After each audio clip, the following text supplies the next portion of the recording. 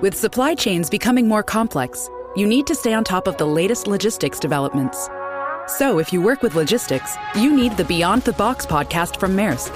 It's the easy way to keep up to date with everything from digital disruption in logistics to the need for supply chain resilience in today's market. Find out more and keep ahead of the game with the Beyond the Box podcast on logistics insights at maersk.com/insights.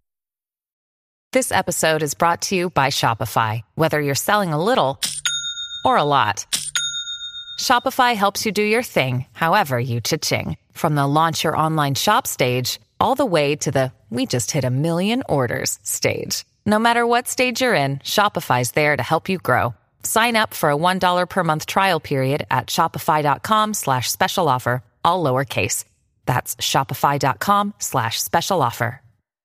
This is the Netherlands, a picturesque nation filled with windmills, tulip fields, and coffee shops.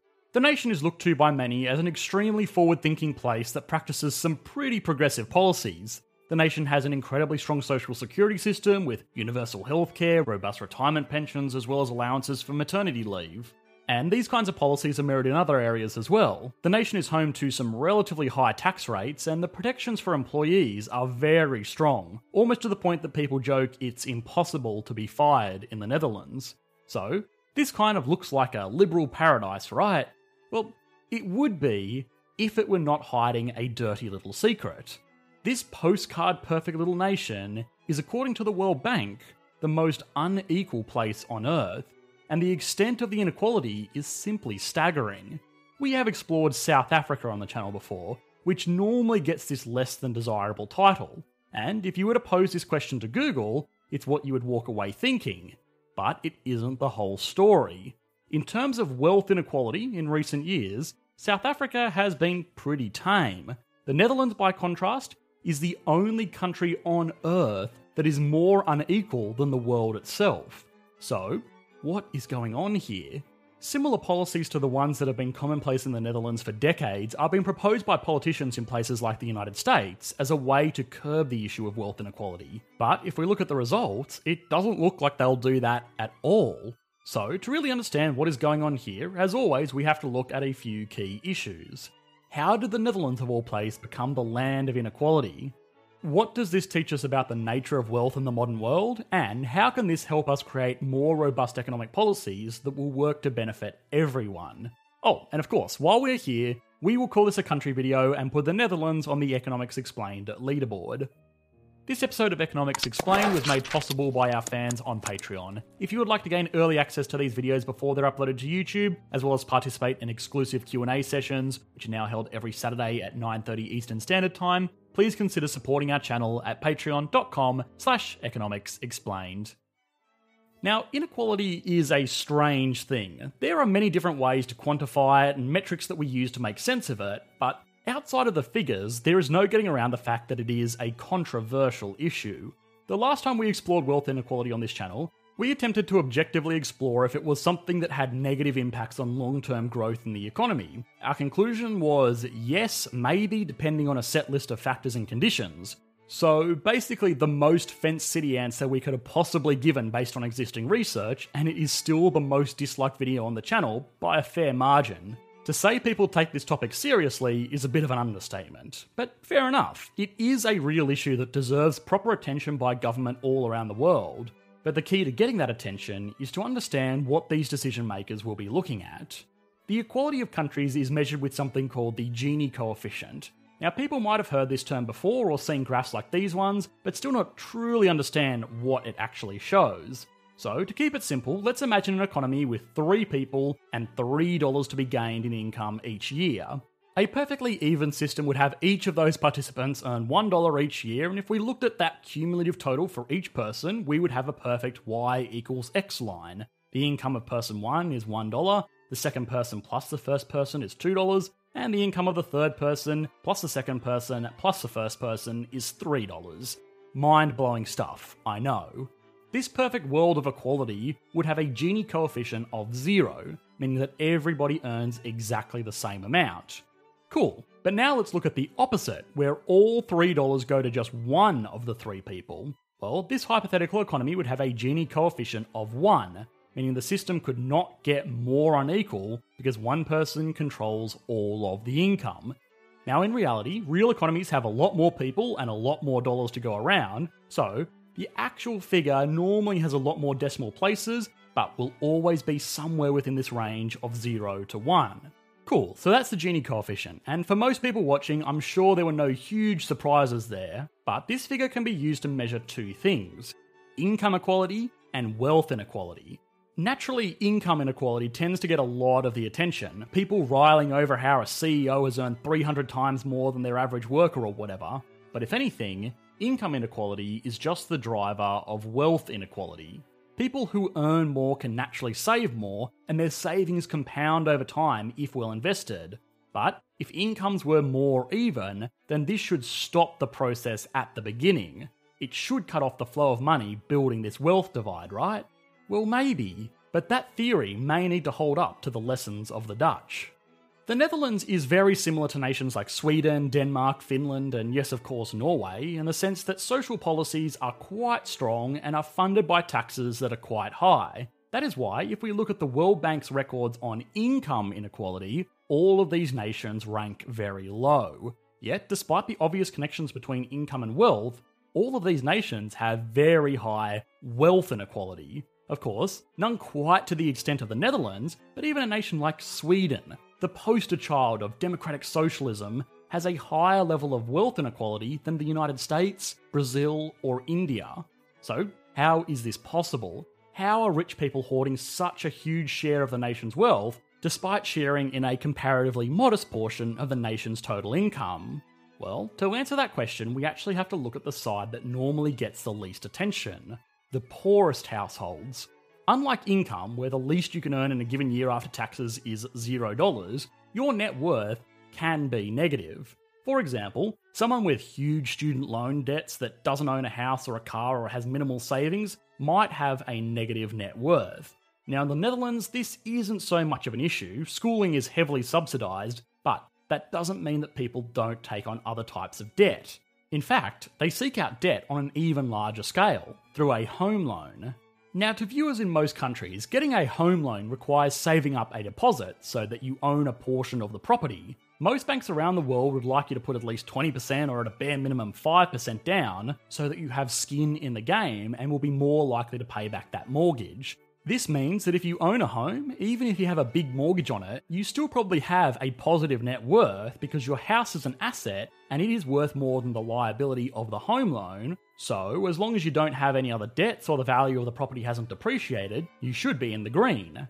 This is not the case in the Netherlands though, where borrowers can, and in fact are, encouraged to borrow over 100% of the value of their home as a mortgage.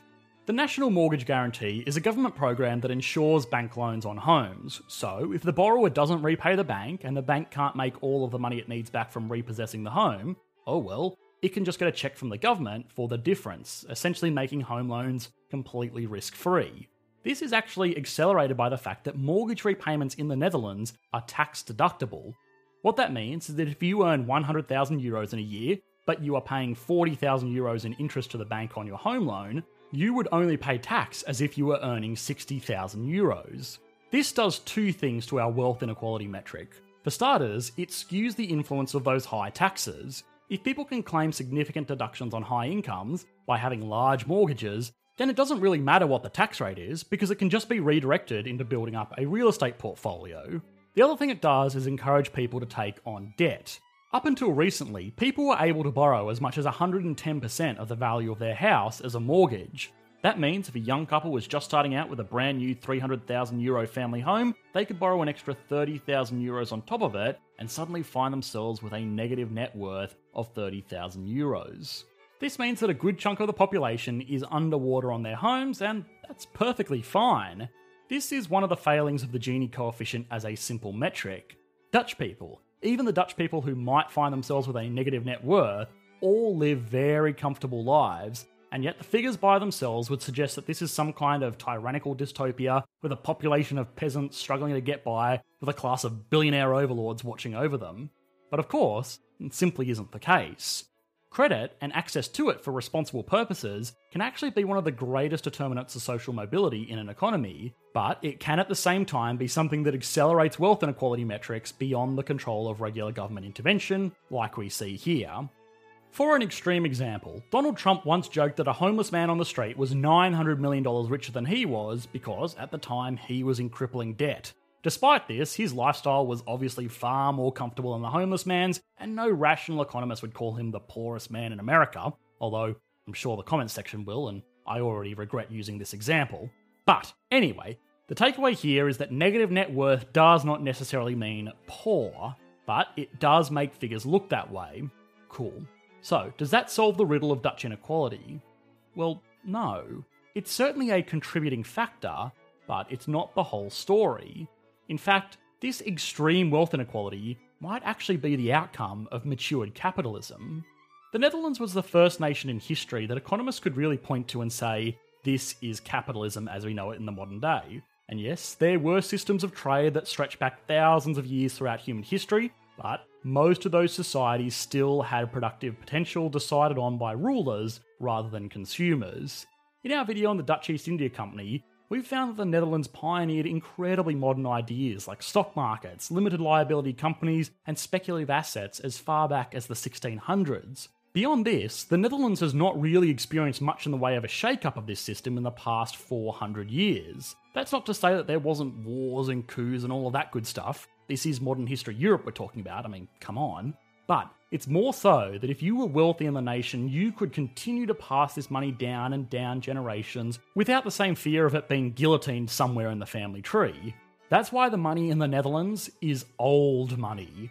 The people that are rich are, to be honest, not that rich. Not compared to American, Chinese, or Russian billionaires anyway. But if we were to look at the nation's wealthiest person, Charlene de Cavallo Heineken, we can learn a lot about the nature of wealth in the country.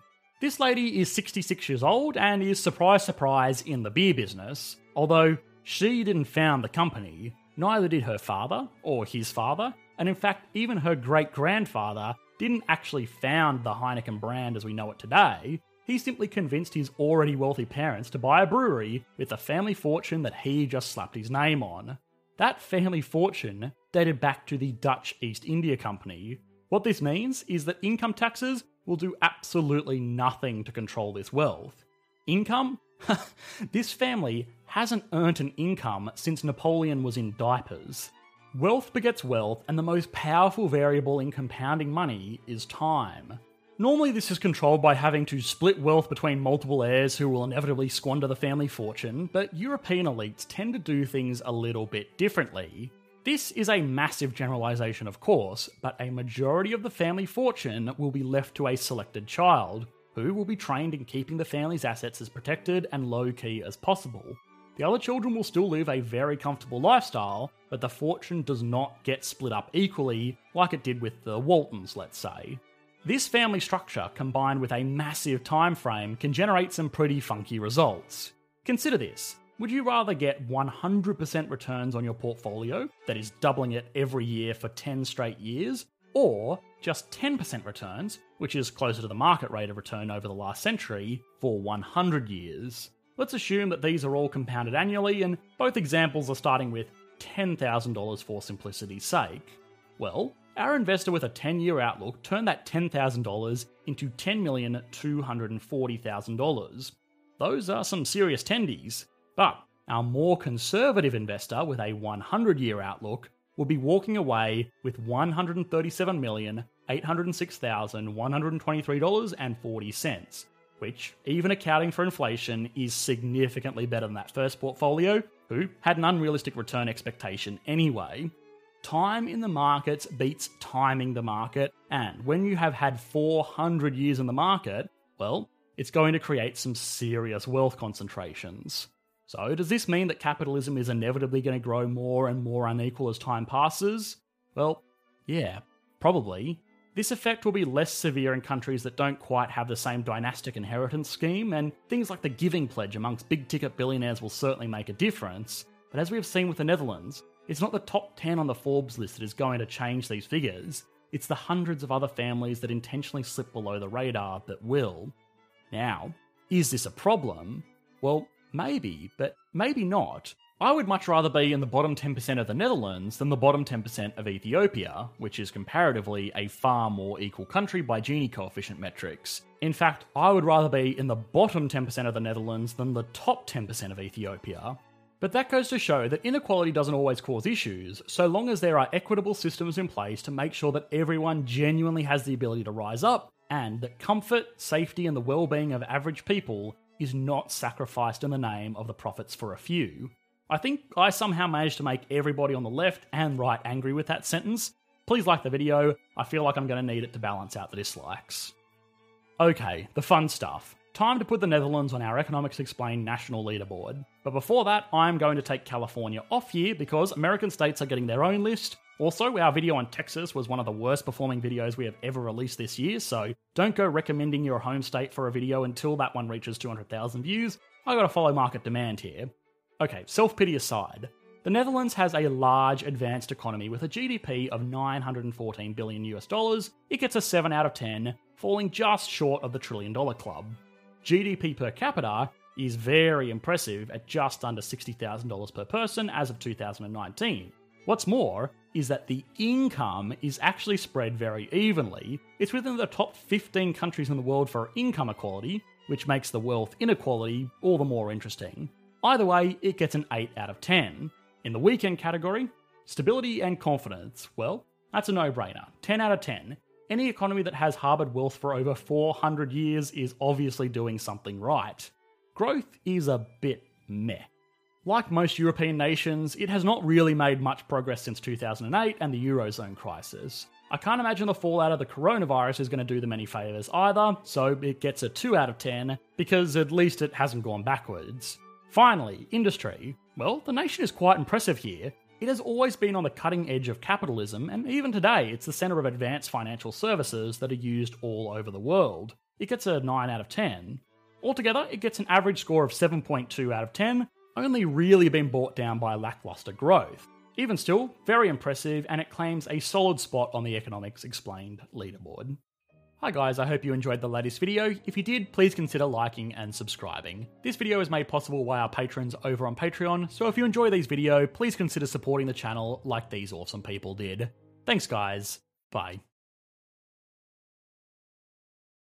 As a long-time foreign correspondent, I've worked in lots of places, but nowhere as important to the world as China. I'm Jane Perlez, former Beijing bureau chief for the New York Times. Join me on my new podcast, Face Off, US versus China, where I'll take you behind the scenes in the tumultuous US-China relationship. Find Face Off wherever you get your podcasts.